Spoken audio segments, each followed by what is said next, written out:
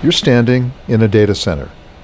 The biggest infrastructure ever created by humans, the cloud, lives here.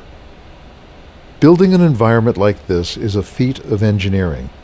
It powers AI, IoT, virtualization, crypto, the metaverse, to name a few technologies.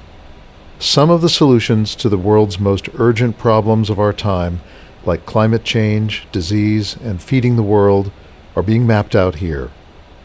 It powers the apps on your phone, online banking, and businesses large and small globally. It's enormously complex.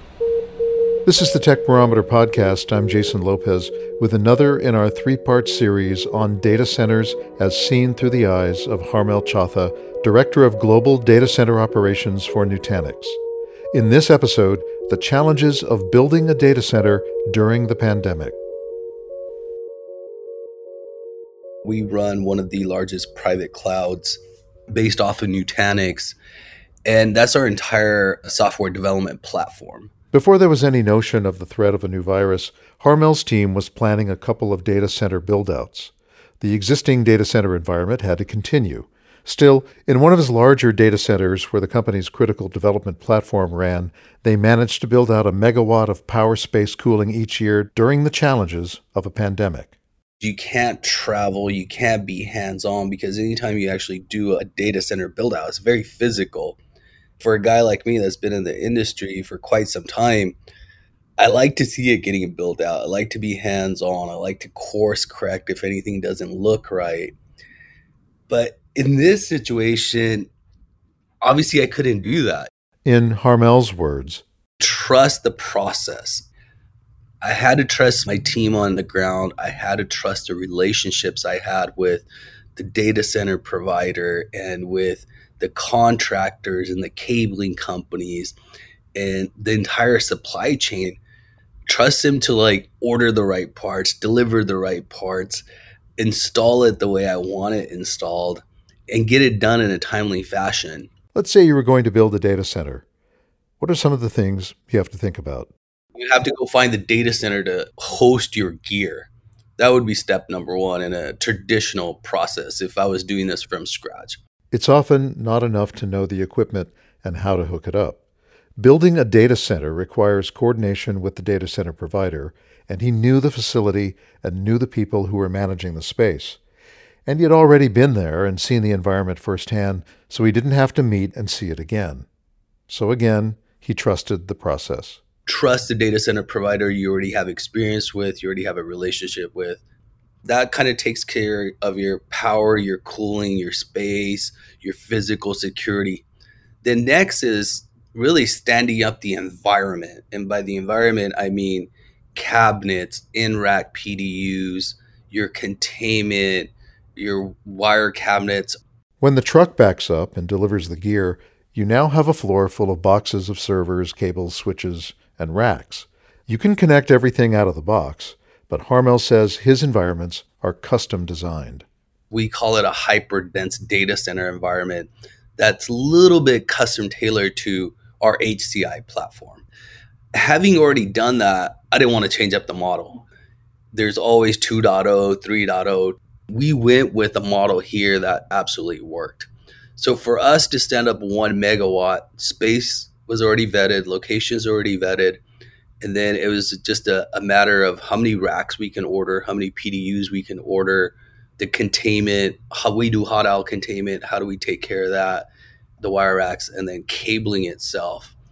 Cabling means structured cabling from your core networking components to each of your top of racks, and then from top of racks connecting into the servers. In the first build-out in 2020, the pandemic hadn't been going on long enough to affect the supply chain.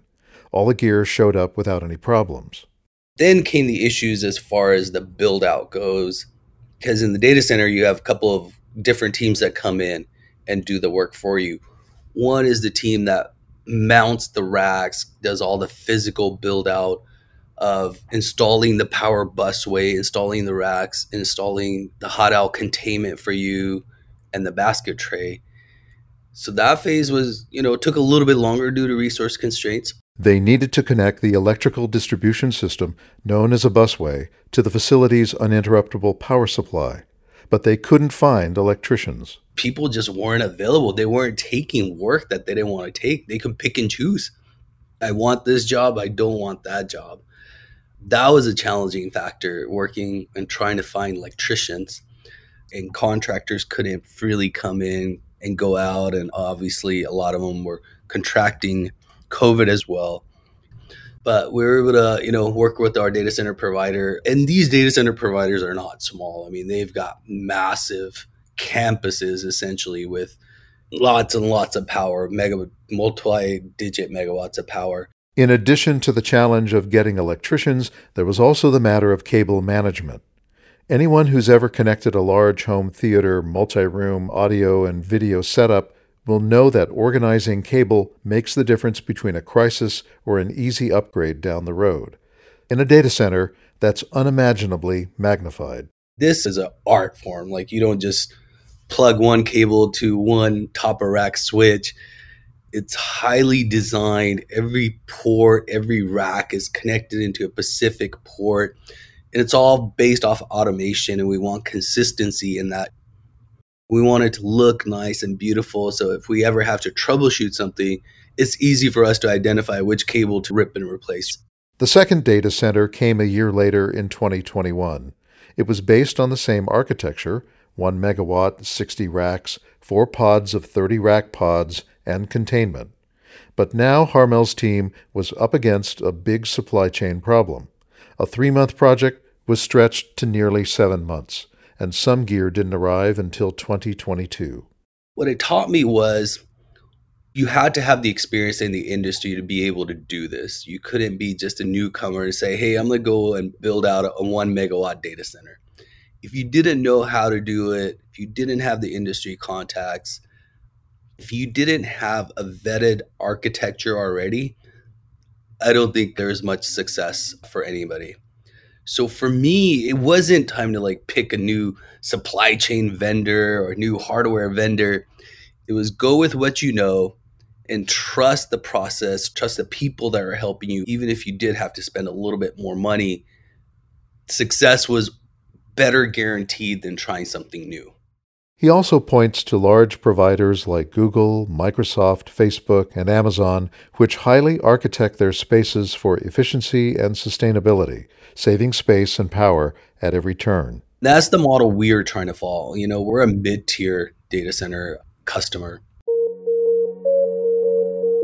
We didn't want to do everything the traditional route. We kind of challenged ourselves back in 2018 when we re-architect our data center strategy and how we're going to do our deployments to really do it different, scale it out. The work that we put in then to design the data center environments now is what led us to succeed during the pandemic. Harmel Chawtha is the global lead of Nutanix's data centers. This is one of 3 reports we've done with Harmel. In our other reports, we profile him and his role as a data center manager, and we also take a look at data center sustainability. You can find those at The Forecast by Nutanix.com. I'm Jason Lopez. Thanks for listening.